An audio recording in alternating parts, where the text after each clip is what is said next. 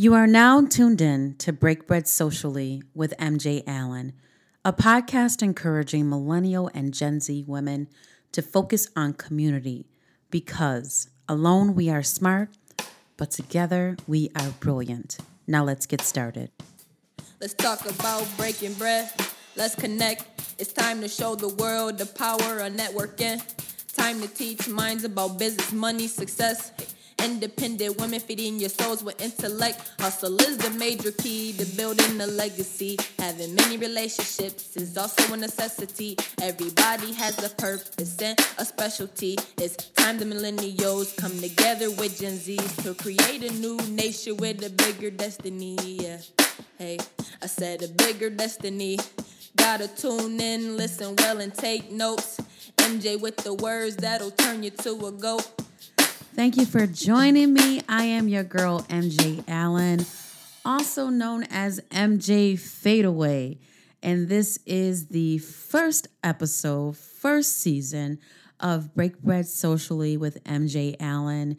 And just to let you know up front, I am very raw, very real. I keep it 100, as they say. And I hope you stick around because I'm going to be dropping a lot of jewels and I'm hoping that you'll be picking them up. So today's episode, it's actually about how to network more effectively. Now, I know when you hear the word network, you may cringe. I don't anymore because I know that in order to do effective networking, effective connecting, I look at it differently, right? I look at networking like I am building my family, right? I know we were all born with relatives, moms, dads, sisters, brothers, nieces, nephews, but you actually have the ability of creating a support system of individuals that will take you to a higher plane in life if you really are true and have a good heart. You can actually change the trajectory of your life. So again, how to network more effectively. So I think number one, you have to start out with a set intention. You definitely have to set your intention as far as for who you want to meet. Who do you want to add to your network, right? Because not everyone deserves to be in your network. We've all heard, the 5 people that we spend the most time with, that could reflect our income. Great. I mean, I know you've heard it. I know I've probably bashed that, but you definitely have to set your intention as far as for who you want in your network, the new network that you are going to be setting out and creating.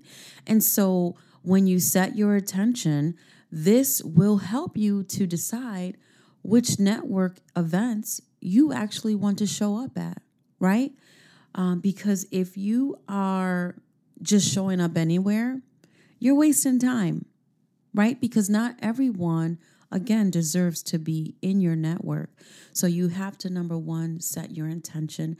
Make sure that the networking event, gathering that you are attending has people, has individuals there that you may want to connect with at a later time, right? The second thing is, as far as for, networking more effectively, is you want to add value to people's lives. You want to add value. So again, you're networking, you're meeting people.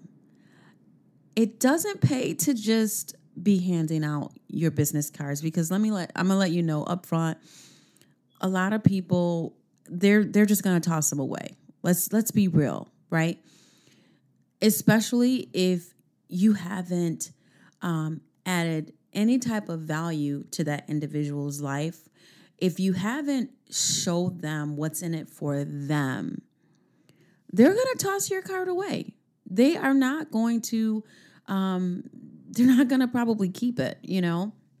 So you have to figure out a way before going to these networking events.